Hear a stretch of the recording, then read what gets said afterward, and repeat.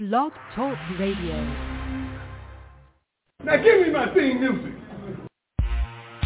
Welcome to the War Room. We got Dev. Yeah. Jimmy. PJ. B. Austin, the Hot Block Commander. How you want it in a 1 or 2 hour show to keep the brain running with the premise to talk sports on a national level. Bold with the topic, sorta like the rebels. When it's game time, they like the Fab Five during prime time. Sports conglomerates speak their minds a little bit. Bang, Sports bang. medicine, sports veterans and greats. The 4th and 26th, so the war in Kuwait. It's the War Room with 5 nights at the round table. 5 Philly guys, diversified and educated.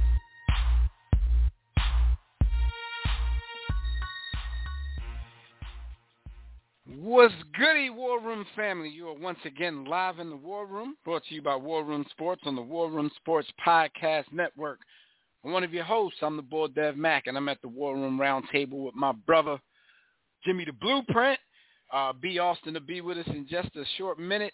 Yo, NFL Week 13 is in the books, and Week 14 is on deck. But the most important story of the week involves the plight of our beloved HBCUs. So we're going to welcome a guest and all calls. You know, y'all can spend a lot of time with us on this Deion Sanders situation. So sit back, relax, bust it up again with your brothers in the War Room, the greatest man cave in the history of the planet. Episode 656 starts right now. You can get in on the conversation yourself by signing in right now to the By the Hood chat room. That's at blogtalkradio.com/The War Room. Or you can join us on Facebook, Twitter, Instagram, social media channel of your choice. You can do all that at War Room Sports. We'll also be taking your calls in about 30 minutes on the Digital Extreme Tech Hotline, so y'all can get y'all opinion off on this situation as well. That number is 323-410-0012. So what up, fam? So Brittany's coming home. And the bull, the merchant of death, is back on the streets of Moscow as well, man. What's your thoughts on the 1-for-1 prisoner swap? Yo, it's backwards, man. Yeah, I mean, free Brittany until it's backwards, and it's backwards now, man. Welcome home, Brittany. Crazy part is I see my immediate reaction that I asked you. I was like, yo, they traded the merchant of death. Like, and not that I'm a specialist or I know anything about geopolitical situations like this. But when I first heard the boy's name, I was like, yo, I don't know exactly what he did, but that sounds crazy. Because I heard a little while ago when they were saying they were asking for the merchant of death, right? I didn't know until today because, people went crazy sharing about that. The fact that the movie was made about him and all that. Yeah, I ain't know none of that. So my initial reaction was like, yo, that's kind of like, a Howie Roseman deal. But then as I was thinking about it all day, I'm like, I got to go back and see, like, what the previous trades look like. Like, is this something that happens often? Is this something that never happened? I don't know. Like, you had to research the dealings. Because this might be like par for the course. Like, you know what I mean? Like, and then with politics is wild because it's like everything is politicized. So now they're talking about the Marines that were left, and they somehow got into the penal colony to get a quote from Bull. And I'm like, hold up, like, yo, nothing is real, yo. So that's my only thought. My only thought is it's all crazy. I'm about to help y'all out, particularly you, Jimmy, as a man who is well-versed in cinematic art. You recall a movie called The Lord of War? Yeah, I'm familiar that that's made about Bull. I know that. Yeah, we talked about that earlier. About Bull. Yeah, I know. They let Nicolas Cage out. So that's, I looked at it funny as well. And the crazy part is, especially if you're black, you can't talk about this stuff. You can't say this out loud. You know what I mean? Because if you question it in any way, you're a coon and this and that. But, when I first heard it, I'm like, wow, like politically, like Jimmy said, I'm not well versed on trades of the past. So the first thing I'm thinking is like, damn, that seemed a little irresponsible on the administration. Like a WNBA player for a bull who's sold and trafficked billions of dollars worth of arms was in an American jail because he was selling some AK-47s that were supposedly to be used to kill DEA agents. So it seemed a little lopsided to me. Like, my first thought was like, damn, we just traded Patrick Mahomes for Nathan Peterman. Like, this is crazy. So none of this is in any way personal towards Brittany Griner. I'm glad that she's home. Everybody made a big stink out of the situation. So, I don't want that to happen to anybody. But at the same time, you're like, they're in the middle of a conflict right now. The latest news report saying Ukraine is actually holding their own. So we get to a point in these negotiations where it's, all right, 1-of-1 swap. You're WNBA player for our arms dealer. So Ukraine is in trouble. I tell you that, because he probably only bought with the key to the warehouse. My perspective, nothing is real, yo. Nothing is real. Like, I don't believe none of this, yo. Like, none of this is real, yo. It's something else going on, dog. That's all I'm gonna say. It was on some straight movie stuff. They on the tarmac. And then I see they cut the boy hair. Brittany, like, one group walking with Boy, everybody stopping in the middle to shake hands. I'm like, this is a movie. This is Lord of War Part 2. Watch, they're gonna make a movie about this. They gave up the Merchant of Death for that WNBA's first male player. Like, this is crazy. And I understand that disclaimer, black folks. The thoughts of BLs. I understand black folks, and here's what I said to a Caucasian gentleman who logically said, why would you give this dude back to the Russians when they're in a situation and circumstance where their factories are running short on supplies and they cannot manufacture the munitions they need in a conflict that they started?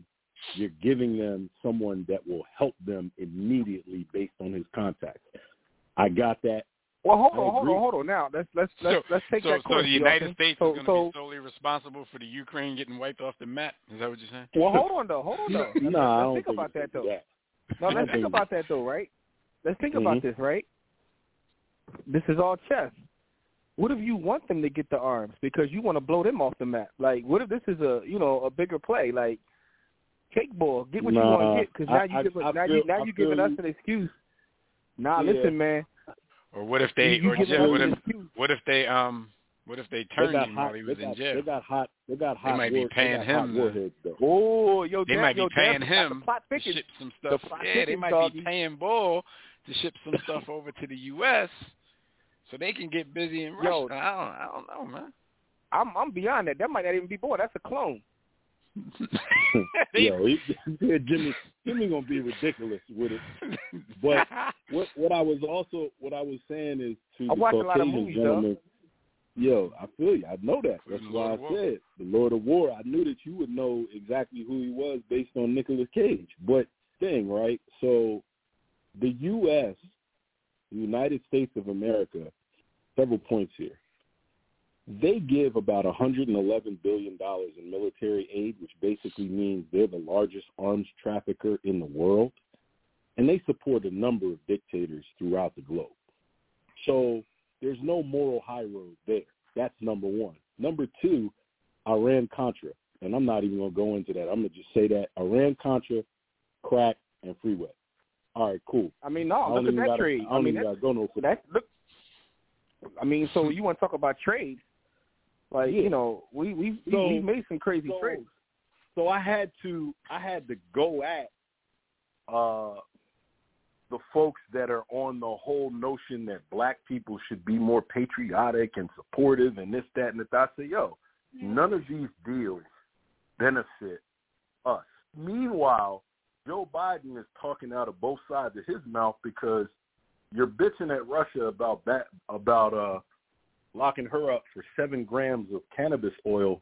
Meanwhile, all of our entire families that were involved in certain activities went to jail for nonviolent crimes and did 7 and 8 and 10 years behind nonviolent marijuana offenses, cocaine offenses. On a crime bill on something that he wrote by him. Right. On a crime bill written by him. So it's like the U.S. has no moral high ground here get at the Russians about Victor Bout. They don't. That don't mean they won't. You know what I was thinking about though? What I was thinking about with this whole situation is BG was literally just like trying to get a quick puff. Like she was just smoking some Chiba. She had no idea she was going to end up in an international conflict and become part of American history for taking a couple puffs. Just imagine that. And there will be a movie about this. Y'all know it. Y'all know it. Being written now. There will be a movie about this. Quick buzz. She tried to smoke some piss. Next thing you know, I'm talking about that with somebody conflict. this morning, though. I'm like, because the reason she was trying to get out of there anyway was because, the conflict was brewing over there. But at the same time, I'm like, okay, I know y'all don't make a lot of money. I know it's always a point of contention that y'all don't make what NBA players make, but I'm pretty sure that she could afford another vape pen when she got stateside. Like that just don't even make sense. I don't know how true it is. In a time of heightened security. I'm sure it was heightened security. They about to go to war at that point. I don't know how true it is, but it was on Twitter. Someone say it's true. They said that her WNBA salary is like $200K, and she was making like over $1 million in Russia to play over there. It's usually like that though. That's why they take them supplements. They actually get paid more overseas than they do in the WNBA. Way more. Yeah. So that's why they, that's why they don't take the off season off. But she's over there getting that chicken, smoking that Chiba. Mm-hmm. So my thought and thought, and throwing the disclaimer out there again, just like my brother Jimmy, I'm not well versed in geopolitical strategy or just what goes on. Period. But I'm figuring at worst, if they're gonna give them the Merchant of Death back, at least get everybody that's imprisoned over there. Like, bring everybody home. Like, what kind of deal is that? Like, one prisoners? It just seem real lopsided.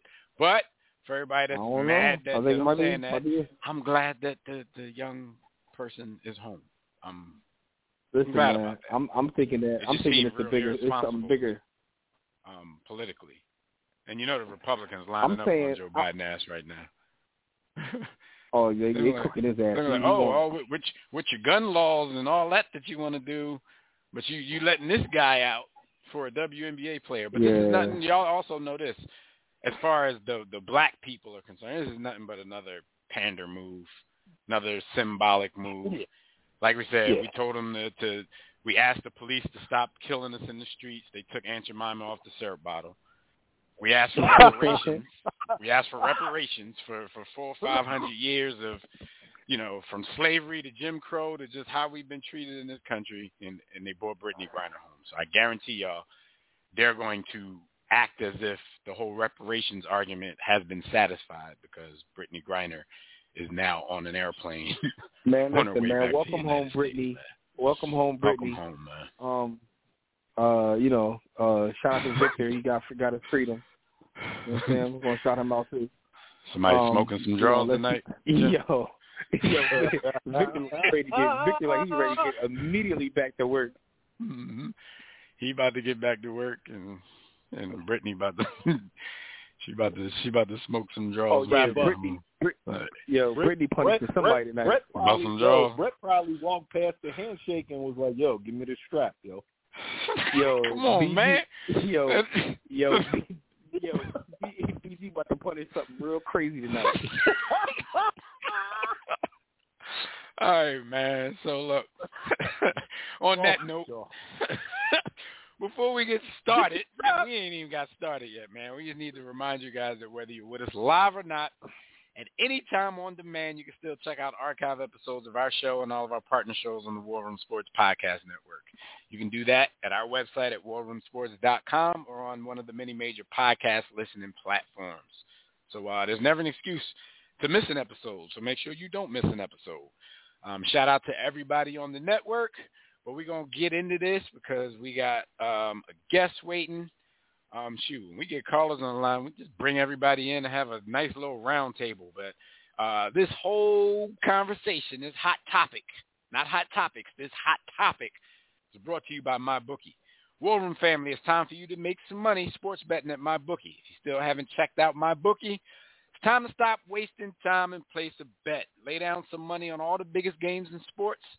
Probably lace a prop bet for how long it's going to take when Fred get on the line to disrespect HBCUs.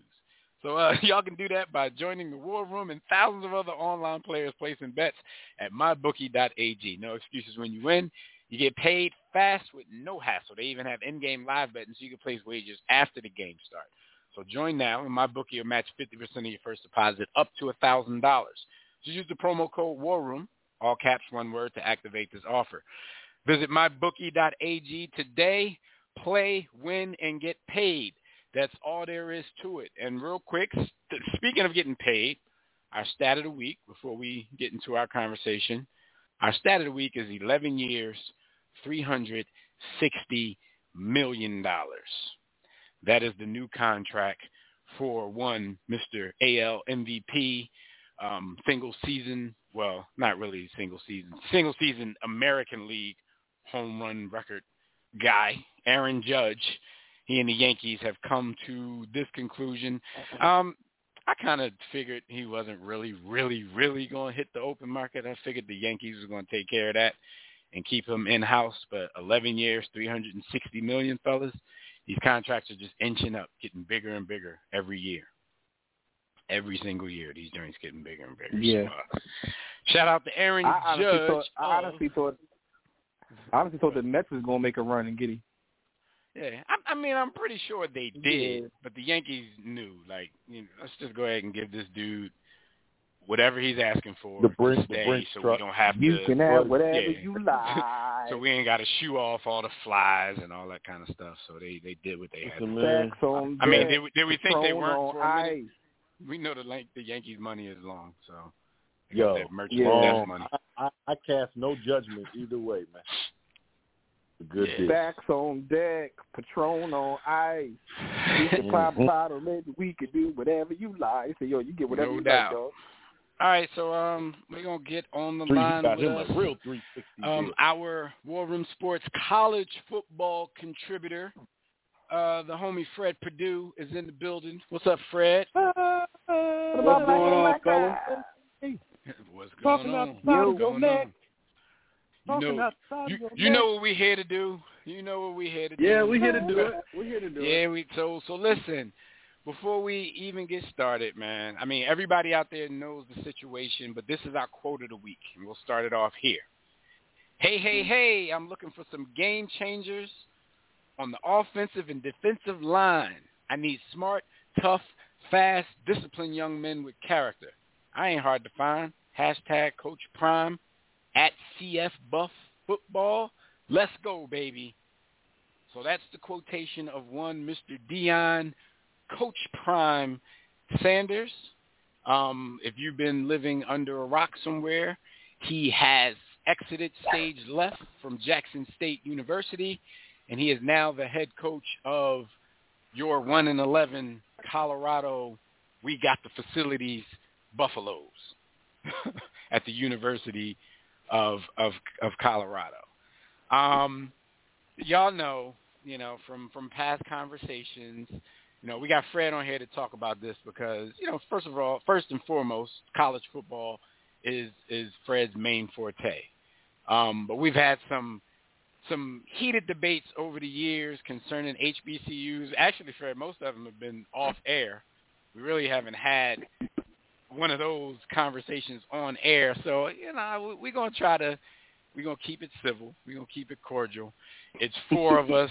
I might let a caller on the line with us when they call in, so it might end up being five of us. So we're going to, make sure everybody get off their chest what they want to get off their chest in a civilized way. And I said try. We're going to try. But I know in like 30 seconds, Fred going to throw some bars about HBCUs, because you always like to simplify things, Fred, when it comes to HBCUs. You like to gloss over and skip over why we're in this situation in the first. I'll give you that. So we'll start off with everybody's thoughts when they first heard. Fred, I can even, I can start off for you. I know because you've been expecting this since like year one. This is something that you called from the door, but you're just like 2 years late on your on your call. But what was everybody's thoughts when they heard that, Coach Prime was leaving? I kick it off. So I said he'd give you 2 years at Jackson State. He did exactly what I thought he would do. Recruit. You said 1 year though. I got the file. I did. Did I? Yeah, I? You were in hyperbole mode back then, so you had to I got make the file. stick. You definitely said 1. Okay. But another big. We talked about this before though. At the time, Florida State was terrible. So I was thinking you were thinking, they're going to fire somebody, and if they come calling, he's definitely out. This was on the first year. thing smoking. This was the year that Florida State was supposed to be bad enough, 4-8, 5-7, kind of like where my Miami Hurricanes are right now. This is where they should be right now. And they happen to go 9-3, dominate, and only lose 3 games in division, and come second in their division. He should be, at his alma mater. But for me, I thought he would come in, he'd get the transfers to come in because he is who he is. These kids attract to him. I mean, he has an infectious personality. And he is what you want to play for. Most coaches or most players would want to play for. I mean, I can't deny that. For me, it's always been what was said. I'm holding you to what you said. You wanted to build HBCUs as far as the football team and change the perception of how things are. My Georgia Bulldog feels a little different, but yeah. So,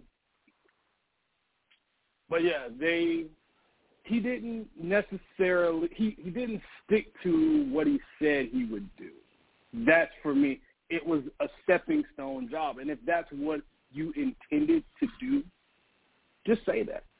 Hey, I wanted to be at the Florida State. I wanted to be a Florida State coach. When Willie Taggart was there, they told me. Our options tonight, I mean, you can go anywhere in between, savior or sellout. Do you think he sold out the whole black college football system? I'm actually, the more I'm seeing and the more that keeps coming out, I'm kind of indifferent. It's not one or the other. It's more so in the middle. Because I know what his real intention was. It was to go Power 5. I know that. But what you said doesn't match your action. So I can't go either way, honestly. I really can't go either way. He didn't sell them out because he did what he came to do. I mean, it is what it is. So B and Jim, because I know we have conversations here all the time, and this is something. Especially, Jimmy, I hear you say this all the time. Like, coming up to this point, you kind of like, it doesn't matter at this point what he ends up doing because he's done yeoman work, within Jackson State and the HBCU community. You still feel that way, or does anything that happened this week make you feel any different about how he left? All right, well, before I say anything, the first thing I'm living on the shoulders of the swag. He ain't swag. I'm swag. He ain't swag.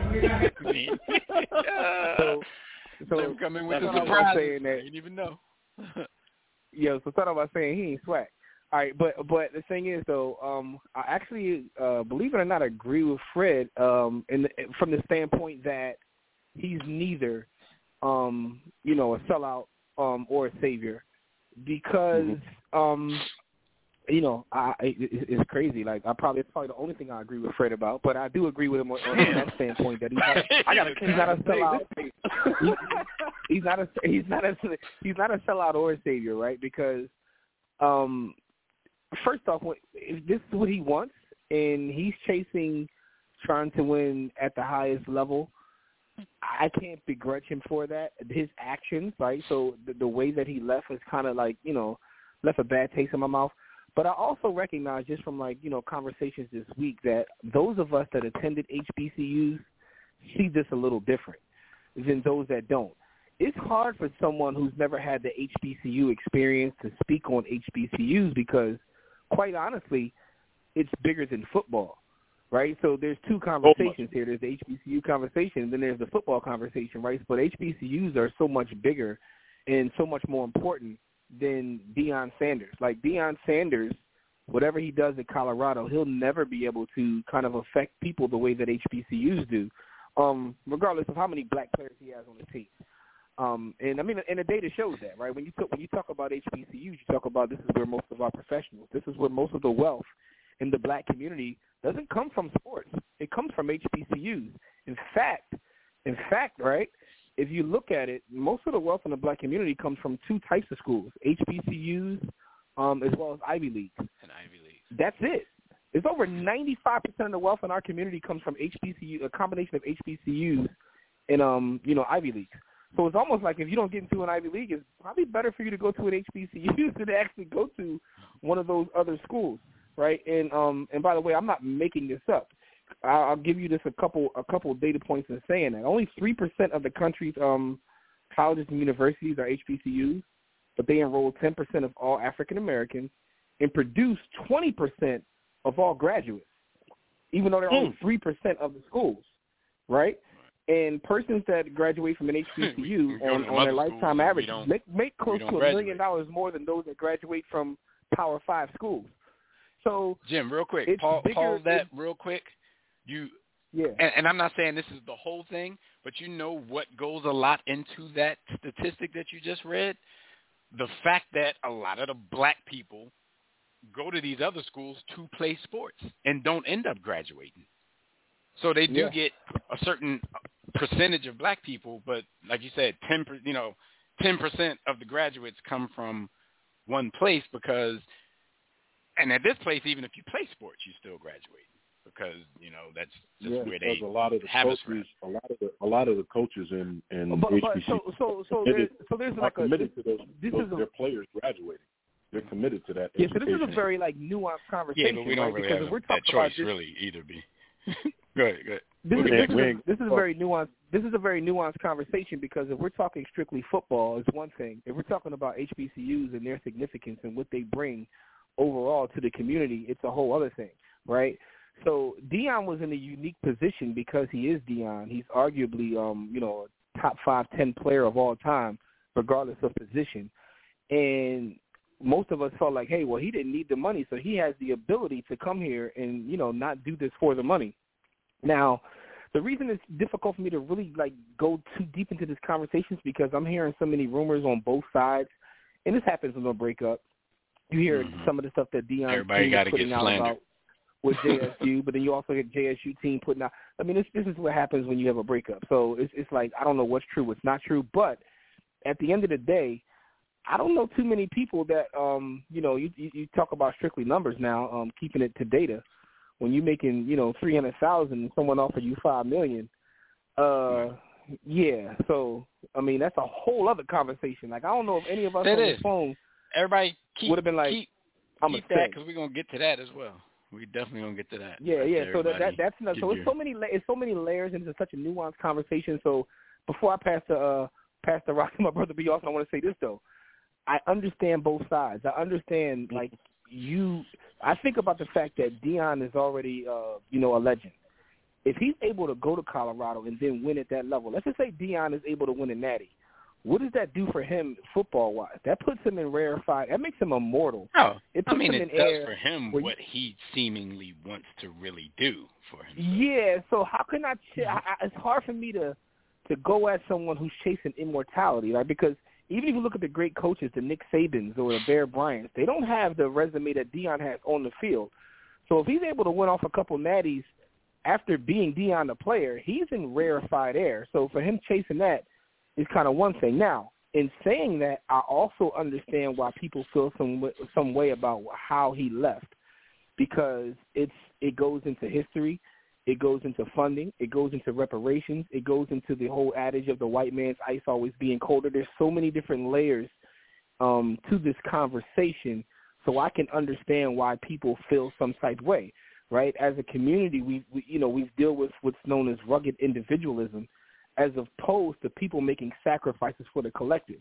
That's historical. So I get it. but I also get someone trying to taste immortality, which is why I fall, to kind of close out what I'm saying, which is why I kind of fall in the middle of, I don't think that, he's a sellout or a hero, because it's one of them things where I understand both sides. Yeah, Maybe. So I pass the rock to be Austin. Pass the rock. Old school. Taking it back. Why are we in a position in society and in the community where the head football coach should even have to wear the weight of being a quote-unquote savior, right? What is it that created the circumstance and situations where Deion Sanders is looked at as, oh, you need to stay in the SWAC, you need to stay at an HBCU and save us? I believe that on his journey to where he as an individual and as a man is trying to get to, he stopped off at Jackson State University, and they are exponentially better and have exponentially benefited from his arrival and tenure there, right? We can look factually, statistically, we can look at revenues, we can look at any metric you want to measure by.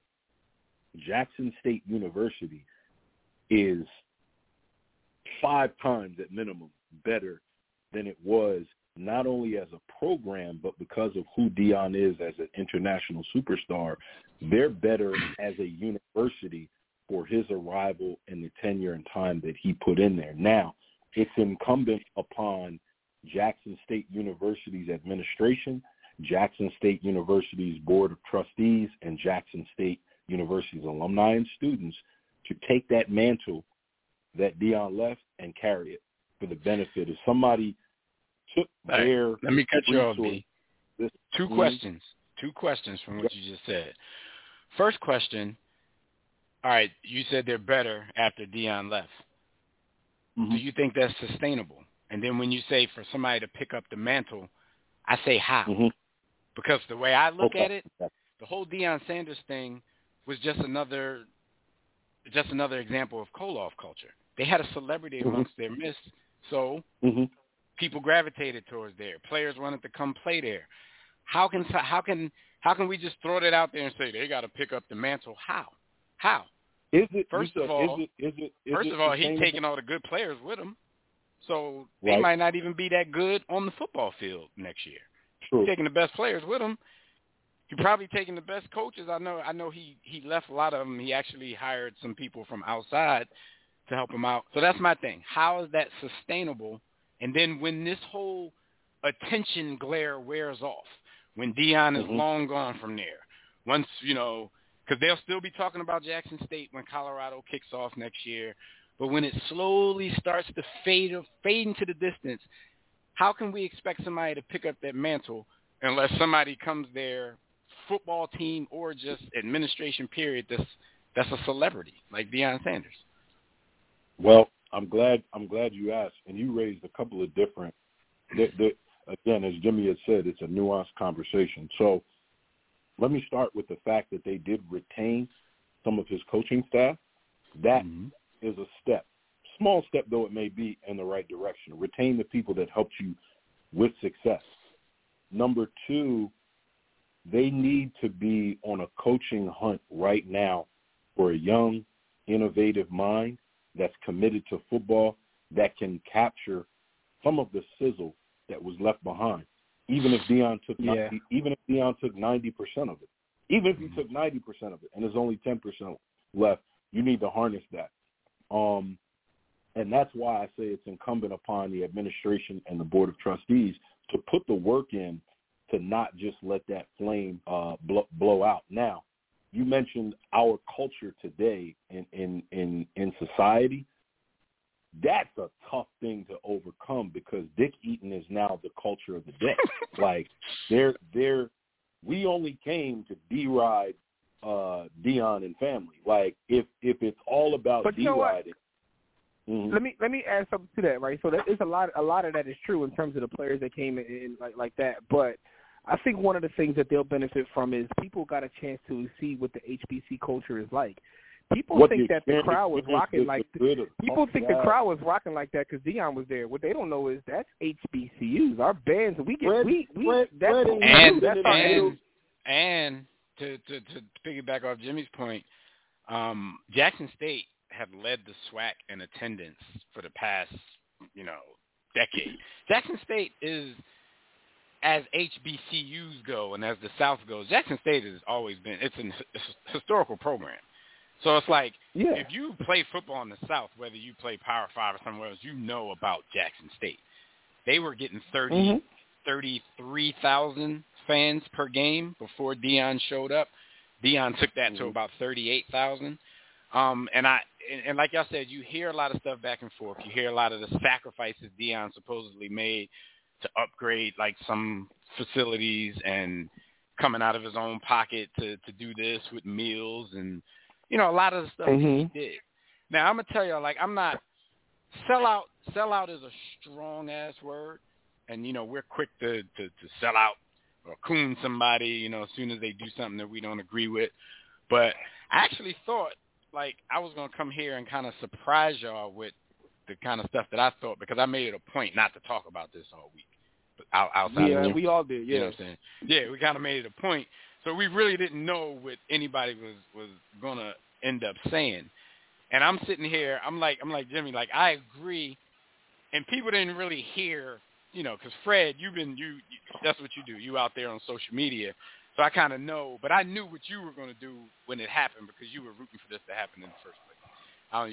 You got it against Deion, and I think you got it out for Deion just because he went and helped. I don't have it out for Deion. Okay, I don't have it out for Deion. Let me tell you this. The surprise is, it seems like for me, Deion is Florida thinking State. about this, I'm closer to your side of the coin on this than I'm probably supposed to be. But we're on. It's one of those things all right, we might be sitting on the same side of the table, but we're not on this side of the table for the same reasons. I'm on that side of the table because I bleed HBCU. You know what I'm saying? So my thing where B seemed to kind of be letting Deion off the hook a little bit, I think people feel the way they do because Deion Sanders didn't just come in talking about what he's going to do for Jackson State's program and we're going to win and this. He said all of that, but he also came in saying, God told me to come here to fix HBCUs and to address the problems of HBCUs, not just Jackson State. So it's like, damn, Deion, I can be a little bit, and for me, it's not personal. I don't care if works next year. It's bigger than that for me. Well, see, for me, it's just another thing. It's like the arguments, Fred, that you and I have had over the years about this whole thing. That's why I sit on this side of the table a little bit because I'm like, damn, he just out there proving Fred right. Not that what we were saying was a right or wrong thing because we know what you were saying is the way it is. But you seem to be one of those people that want to keep it that way.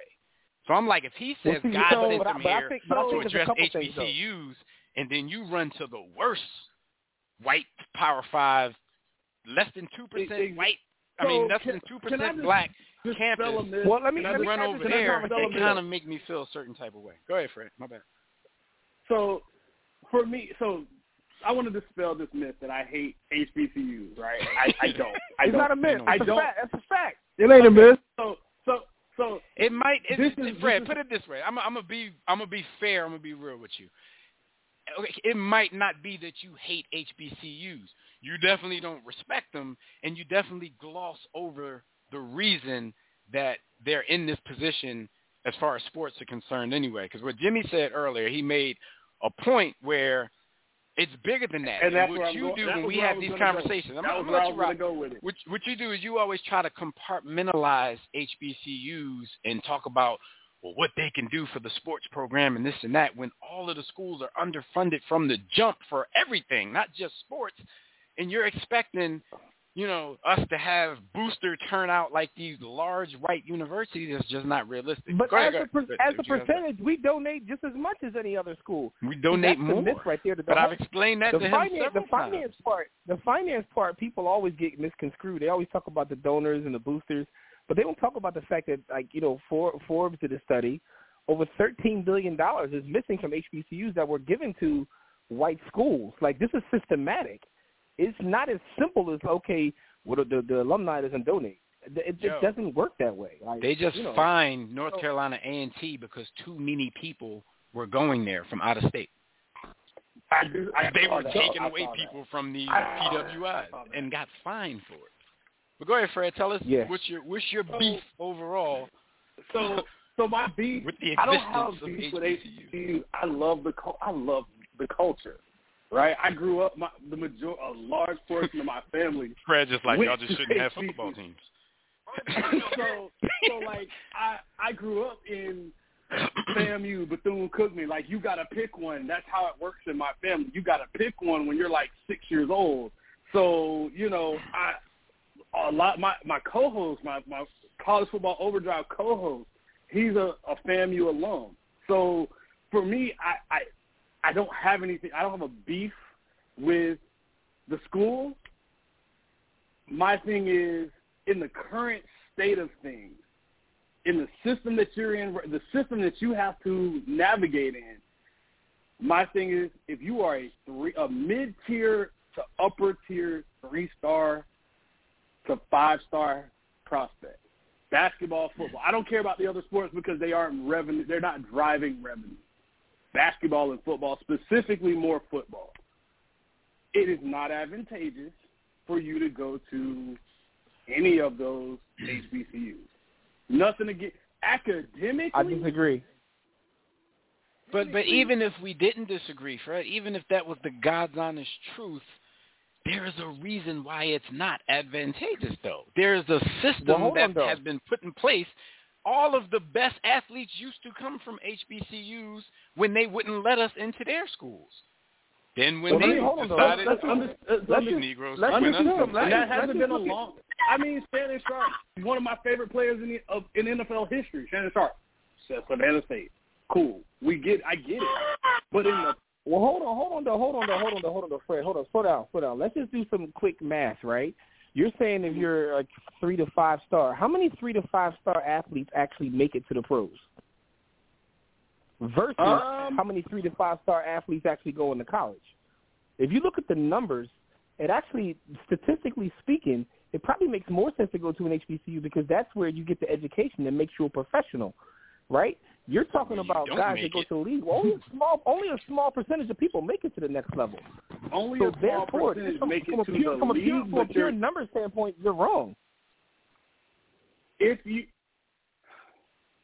From a pure number standpoint, yes, you have more prospects than probably schools that you're going to be able to go to be a star, even a productive player. There's only 1% of the college athletes go to the pros anyway. So your chance. Well, that's my point. When you decide to major, but all of the extra advantages you have when you're going. If I decide, I'll put it like this: if I decide to go, if I have a choice between, if I'm a quarterback, I'm just going with the position, right? If I'm a quarterback, do I want to go play for Lincoln Riley or whoever produced anybody at said HBCU? Now, for me, again, if I'm a regular person, heck, if I'm an athlete, I can include athletes in this. If you don't want to major, if your primary objective is to go major in playing a professional sport, and that's what a lot of these college prospects are doing, I'm going where the coaching is, the training table is, the support staff is, the coaches are. I'm going there. I'm going to Ohio State if I'm Chase Young because I know I'm the best D-line prospect in the country. I'm 6'6", I'm 260, and Larry Johnson is the best D-line coach in the country, and he's produced a who's list in every single big-name prospect. They go to the league. It does. If they now what you do in the league once you get there is not on. That's inconsequential. But Fred, there's only one way to change that, and I'm not even going to sit here and hold you. Like, I don't think that it's ever going to happen because you're not going to get, like, the brainwashing is too many decades deep. For everything you just said, the brainwashing is too many decades deep. We're not like our forefathers and our ancestors. We're not willing to, because we say this now, we give them the excuse like, oh, well, we can't expect this young kid to do this for the culture and start a wave. We say that now, but you go look back at the civil rights era, there was a lot of 17, 18-year-olds sitting at the lunch counter getting their heads beat in so we could have better lives. You know what I'm saying?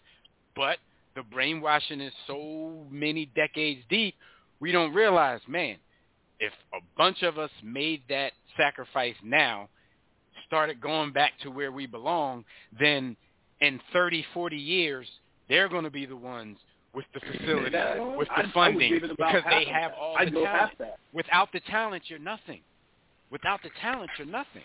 So since we think that it's not advantageous to go to HBCUs, that's why we run to these programs, which is why I'm a little, like I said, it's not personal with Deion, but the whole thing, the fact that this happened, I was a little salty about it, because if God sent you here to address HBCUs, and while he was here, he's asking these four-star prospects, yo, forget Alabama, forget all of them, come play for HBCUs. We can do that. Yeah, like, you do that, like, you made it just by his words. He made it seem like it was bigger. He made it seem like he understood, and it was bigger than him. It was bigger than Jackson State. But now it just seems like, okay, he was just doing what coaches do. You're selling yourself. You're selling your program while you're there. Right? He just can't play with the whole community like that. That's my issue. You're in the media business, right? And one of the things that you work with really well, and me being the teacher, I'm the teacher here. So, like, I work with words. Everything you say is just, it's literally under a microscope. So anything you see, you may overanalyze it. Some of us do, some of us don't. But I pay attention to what you say. And understanding that Deion he said this against, when they played Grambling State, he said, I'm a salesman. It's my job to sell. And he kept emphasizing, and he's always emphasized this, he is a salesman. He had to sell Jackson State to not only Jackson State, he had to sell that vision of what he could do, but he had to sell a community. Essentially, I am your savior. But Fred, Grant, if he just sold Jackson State, I don't think I would have thought anything of it. Like, this is a natural progression of things. Unfortunately, this is a stepping stone type job, and you move on to quote unquote bigger and better things. But exactly, like I said, and like you just said, words matter. So even though this is the same Deion Sanders who made videos, must be the money and all of that kind of stuff, and has always been flashy and gaudy, you know, you believe people when they seem to have shown growth. So my only gripe in this whole thing is he took the whole HBCU mantle on his shoulders, at least verbally he did, and then it was this easy to get him up out of here. That's my only gripe. If he was just selling Jackson State, selling his squad, his program, and then he rolled out, I'm like, okay, then he did what he had to do. He was successful. He got up out of here. The funny part is this, right? So I laughed when Fred said it. Fred said the day that he took the job, like, he's going to leave and he's going to Florida State within a year. I saved the file, still got it, and it's dated too. So you said that he was going to go right away, and I laughed. But at the same time, what I told you was I wouldn't be shocked if he left, right? So for me, I guess it's kind of like I'm not as upset because, right? All right, so take another thing. A couple weeks ago when he was on 60 Minutes, every time they asked him, he said if they come knocking, I got to take a look at it. Yeah, he said he was consistent. He was consistent with that. He was very consistent with that. Like, if they offer me a job, I got to look at it, right? And I even think he said that. I even think he said that from the door too. I think he was asked that before. He said it from the door. Said it from the door. It's just the same for me. It's like, damn, dog, why'd you? Because I don't expect Deion Sanders to be a savior. Nor was, And he's so consistent, right? Right. He's so consistent that when he took the Colorado job, he was like, look, coaches are hired to get fired, or something to that effect. And I'm like, well, he basically saying if somebody else call, he might leave there too. Like, that's a stepping stone too. His whole thing is, okay, I'm going to a Power 5. I'm going to a struggling Power 5. If I make them halfway decent, I make them better, then the bigger schools are going to start calling, or the better schools are going to start calling. Oh, Colorado's definitely not an end game for him. Not even in college. 2 points with Colorado. You got to remember, I think he might be – but here's the thing. They may be ass. Bro, actually, first off, I want to give Deion his flowers.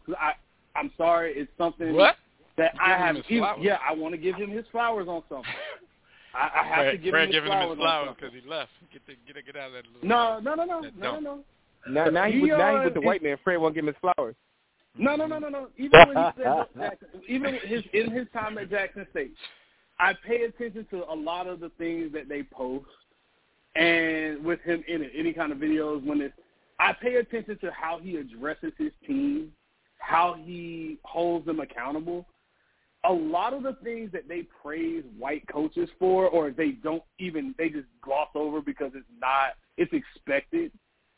Deion says don't come in my meetings with hats on and looking a certain type of way. He's preparing these same kids that don't get that structure. He's doing everything that we ask our local community coaches that don't get named and no one knows. He's being that guy, but he's outward about it. And he can relate to every single player on that roster, black player. I can't speak for white player, but black player. That's why he can get any player he wants, and he can get them to run through a wall for him. That is why, because he can relate to them in ways no other coach can. None of these players can. And all that you just said, I think that's another reason that people are upset. That's another reason I think people are upset. He is a great leader of young men. He's a great leader of young men. I think it's bigger than that. I think it's bigger than that, right? I think it's bigger than that because I don't think that it's just that he can relate. I think Deion, right? Here's a quick hot take. I think Deion weaponized culture. What I mean by that is Deion took our culture, whether that's HBCU culture, whether that's hip hop culture, whatever you want to say, and he weaponized it. When you look at how he carried himself in Jackson State, Snoop Dogg was randomly walking through the locker room, young Dolph like breaking the team down. Brittany Renner. Like he weaponized. Told them Brittany Renner to teach them about gold diggers. He weaponized culture in a way that I haven't seen probably since USC when Pete Carroll weaponized that culture, but he weaponized Hollywood culture. It wasn't necessarily black or hip hop culture. He weaponized Hollywood culture, where you would see celebrities and stars as part of the program walking on the sidelines. Like Deion took black culture, hip hop culture, and weaponized it in a way in today's society that it's kind of cold off, and let me ask you a quick question though, and this is just a quick break from the seriousness of this conversation. At Colorado, what they gonna do when he say this? Now give me my theme music. What they gonna play? Because they ain't gonna play the song that they played it. They're not gonna play the song that they played at Jackson State. They're gonna send that pasty ass band out there. They're gonna be like, I'm gonna take my horse to the old town road. That's about as close. That's about as hip hop as they gonna get. But I think all the stuff that both of y'all just said, I think that's another reason why the people. And I want to clarify. I'm not one of the people that's mad. I'm one of the people that, okay, I understand why people are mad. I'm on the side of I don't like what happened. It's not personal with Deion Sanders because I know this is what coaches do. And unfortunately, this is the way. No, listen, that's what I'm trying to say. I guess that's what I was trying to articulate too. Like, I don't like the way that things happen because obviously I love HBCU. This is the thing. This is why it's hard for me to like have a conversation with someone who doesn't understand the love that when you go to an HBCU, you have a love that's inside of you that unless you've been to one, you don't understand. And the funny thing is, it's like that campus to campus. I went to Lincoln. Dev and B also went to Howard. But I've been on several HBCU campuses. It's an energy. It's something different. I went on A&T's campus, and it was like you can't even describe it, dog. It's something different. And you know what, Jim? So most of them are small spaces too. So it's kind of like everybody knows each other. If you don't know everybody, you know everybody's face. Like I walk past people in Target now, like damn, they went to Howard. I remember that face. Don't know their names, but you know that. When you come on, I've been, because I went to grad school there. You go to Maryland's campus, it's 40,000 people walking around. You might not see the same person twice if you don't know them. If you're not hanging in the I same went to space. Lincoln. Right. It's crazy. So it's community. It's a different. And then everybody look like you. Same thing here. And I'm just like that. So my graduate degree is from Drexel, like science school. I guess that's where my graduate degree is from. But at the end of the day, it's not. I don't know anybody from there. The fact of the matter is, like the relationships that were forged in HBCU are people that are still part of my life. And then the thing is this too. It's like Toinette Cheney. I just spoke at Howard this year. You can't. That energy on an HBCU campus is something different. So I say all that to say this.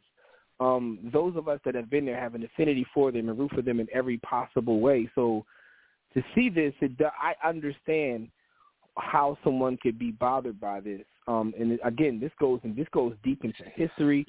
That's why this is a very, very nuanced conversation. But then part of me feels like, yo, if you don't want to be there, I don't want you there anyway.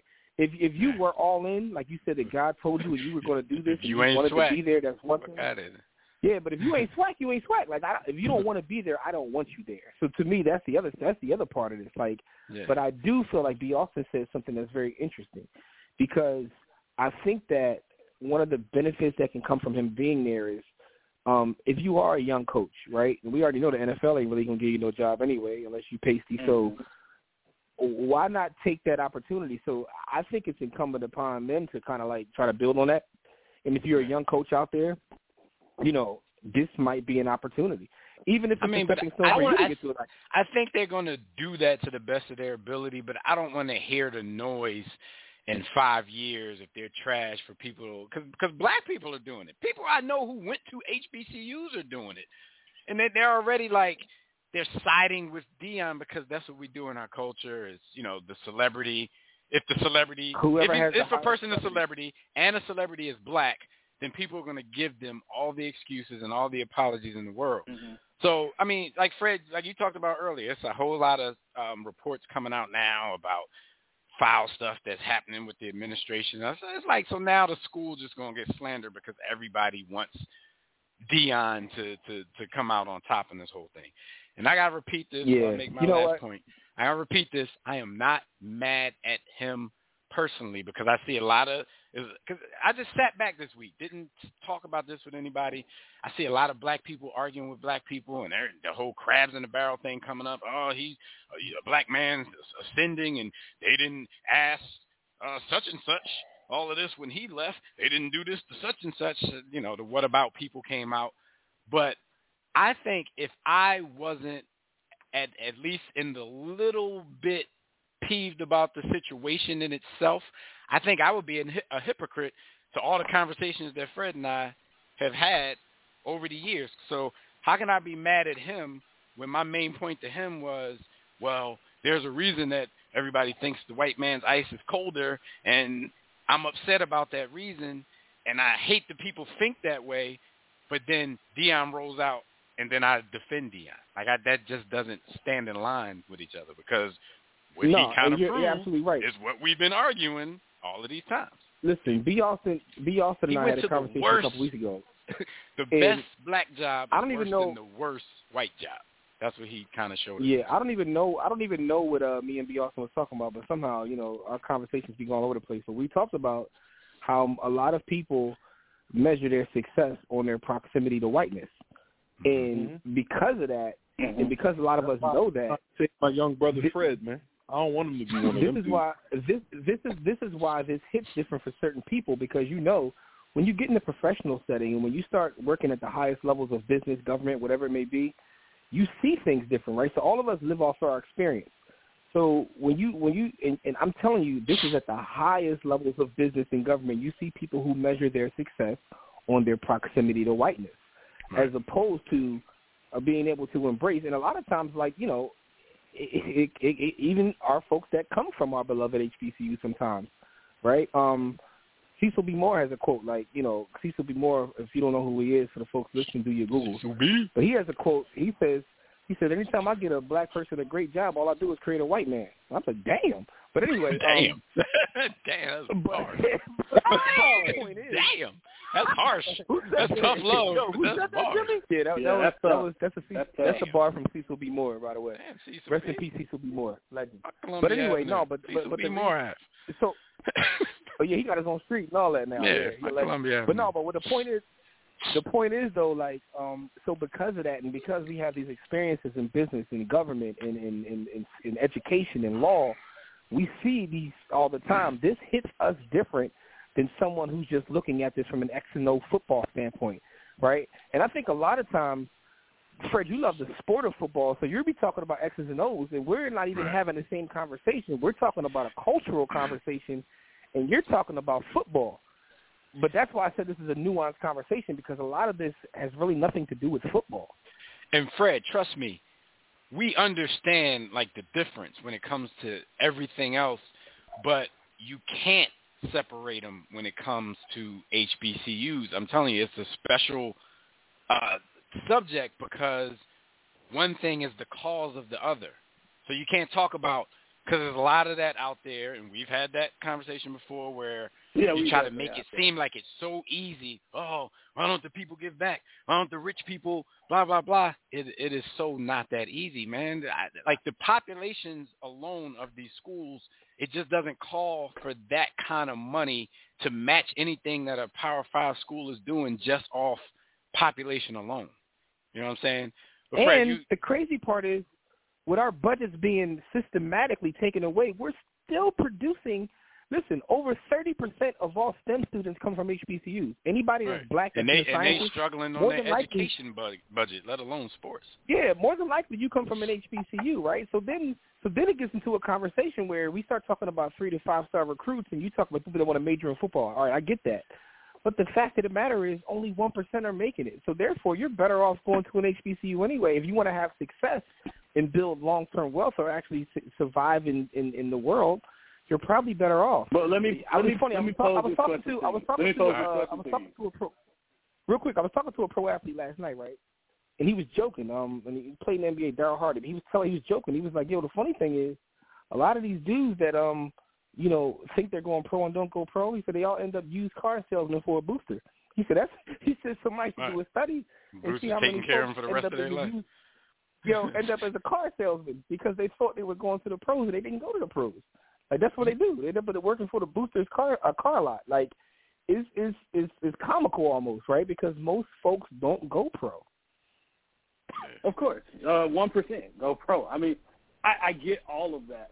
And yeah, we are having to a degree. We are having a completely different conversation. I'm talking football. You guys are talking culture, socioeconomic situations. So for me, it's always been for me, I can separate the two because I'm not concerned when it comes to when you guys bring me on here. My job is to give you the football side of it. So I'm not, and I did not attend the HBCU. Been on campuses, yes. Have family that's there, yes. But that's their experience, right? So for me, it is a completely different conversation, and I do get where you guys are coming from. Like Jimmy said, having a deeper connection to the school you went to, it's different. I mean, but you also, Fred, a lot of times you say this out of your mouth, like people make excuses for HBCUs and why they can't compete. Like, what do you think those excuses are?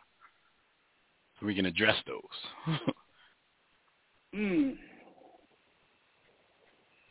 Because I know we always have this money conversation, and you make it sound so easy. You just be like, well, tell Jay-Z and Diddy. Well, them niggas didn't go to – well, Diddy did, but Jay-Z ain't even go to school. So, like, how we just expect him – it wasn't – like, even though he's black, how we just expect him to care? We just can't call rich people like, yo. Because the amazing part about it is rich HBC alumni do give a grip. And y'all are just flossing over that probably because they didn't say, oh, give this specifically to the football team because they're not in position to do that. The whole school is poor, so we can't just say, give this to the football team, make their facilities better. One thing I do think that I do wish, I've had this conversation with people that work at the highest levels at a couple HBCUs. I've actually had this conversation with them. I think that one of the things that HBCUs should do is I think that at this point we have too many of them. I think some of them should merge. Yeah, and merge I think some of them that would actually. I've heard that conversation a few times. I mean, because I'm 45 years old, and it's something that I'm just hearing of for the first time. We can get rid of Wilberforce. But at least I heard of Wilberforce. No Wilberforce I hear different ones every day that I've heard of Wilberforce. Yeah, like, but the thing is though, their response to me a lot of times is that that's not as easy as it sounds, because some are run by the state, some aren't. Like, it's just a lot of nuanced stuff that I'm not familiar with. But I do think that like a lot of the ones in Maryland, I think, are run by the state, like Maryland Eastern Shore, Morgan, stuff like that. Yeah. And that's the thing. People who do give to HBCUs that didn't attend those particular schools, a lot of those people just give to the popular ones. So yeah, Howard get a grip of money from people every year, but like Jim said, that's not spreading over the 106 HBCUs that are out there. You know what I mean? B, you got something real quick, because we're about to take a call. Nah, man, I just, to quote a gentleman who was referenced earlier, all us blacks got is sports and entertainment. It's kind of difficult to separate sports out, and I know it can be an arduous task living in a constant state of consciousness. And the brother James Baldwin says to be conscious is to be, as a black man, is to be in a constant state of rage. And I've had this conversation with you offline, Fred, when it's like, damn, bruh, why we can't just enjoy sports? Why we can't just enjoy NFL or NBA? Why has it always got to be, a battle? And one of the things that changed for me wasn't going to an HBCU, wasn't becoming a part of the media. It was really having a son and a daughter who are black. And you see how stuff affects the world, the world that we live in, and that we're leaving for them, and the things that they will have to battle and deal with that are completely unfair. I don't want to raise my children as rugged individualists, because that's failure too, no matter how much wealth you acquire. But I also want them to be that there are people out there that are skin folk that aren't kinfolk, that don't share. And Fred, I know we give you a hard time, but I know that you're a good brother, man, and I see some of the things you do from an educational context as a teacher, and what you have to battle as an educator in Florida. A black man teaching school in Florida is a hero to begin with, unless you just straight on your unless you on your straight Herschel Walker move, you got to do some heroics to teach in Florida. Oh, trust me, if you only knew. If you only knew. Right. They want Fred to teach that slavery was voluntary and that all slavery. They got Fred teaching that Donda curriculum. Good morning, Donda. My man had parkour class. I don't want to divert too much. I don't want to divert too much, but now in Florida they say that critical race theory has entered math. I'm a math teacher, and we've gotten to that point that they are removing math books because there's one sentence that a parent does not like, and that is critical race theory, not even knowing what critical race is. The math book might say something like, Jimmy's black dad had $1 million. They were like, black man in Florida can have $1 million. Take that out. Fred, that's what he's teaching that Donda curriculum. Living in that reality, and I'm not knocking PWIs. I'm not. Well, maybe I am. You're sending your child I used to go over to to play football or basketball in a culture where they're sitting in a classroom next to a CTR opponent, a CRT opponent, critical race theory, like their culture permeate. And so for us, and I am going to speak for my co-host, for us, that HBCU was so much more than the sports experience that we love and had. It was healing. It was nurturing. It was like, you know what? it makes you tough. But it makes you tough because it is a struggle. It is a struggle. Like, when I used to go over to Maryland when I was in undergrad, when I used to go just visit the campuses of bigger schools, like, it made me feel, just like me growing up. I'm like, damn, we damn near live in the hood compared to what they doing over here. Like, I went over, remember, shout out to Kelly from Central 254. Remember, Jim, she went to University of Maryland. So I went over there with like 5 dudes. We just hanging around, right? She takes us to the caf. And it's like, she like, yeah, get what y'all want. And it's huge. Like, their caf is, we could fit like 15 of our cafeterias in the just this one, they be having like 4 or 5, but into this one that she took us to that has all kinds of different kinds of food everywhere. The HBCU, you got the main stuff. You either eat this or you don't eat, or you can go over to like the burger station. Little differences like that. Yeah, but it was so many. It was so many like different things to eat, and she just told us, "Oh, go ahead and y'all can just get what you want." And there was like 4 of us, and I'm like, "Oh, word?" And she like, "Oh, well, I gotta use a certain amount of money on my card every month anyway, so I'm nowhere near it. So go ahead." I'm like, "Damn, that's not how it works. We at like, we got a joint thing getting us in."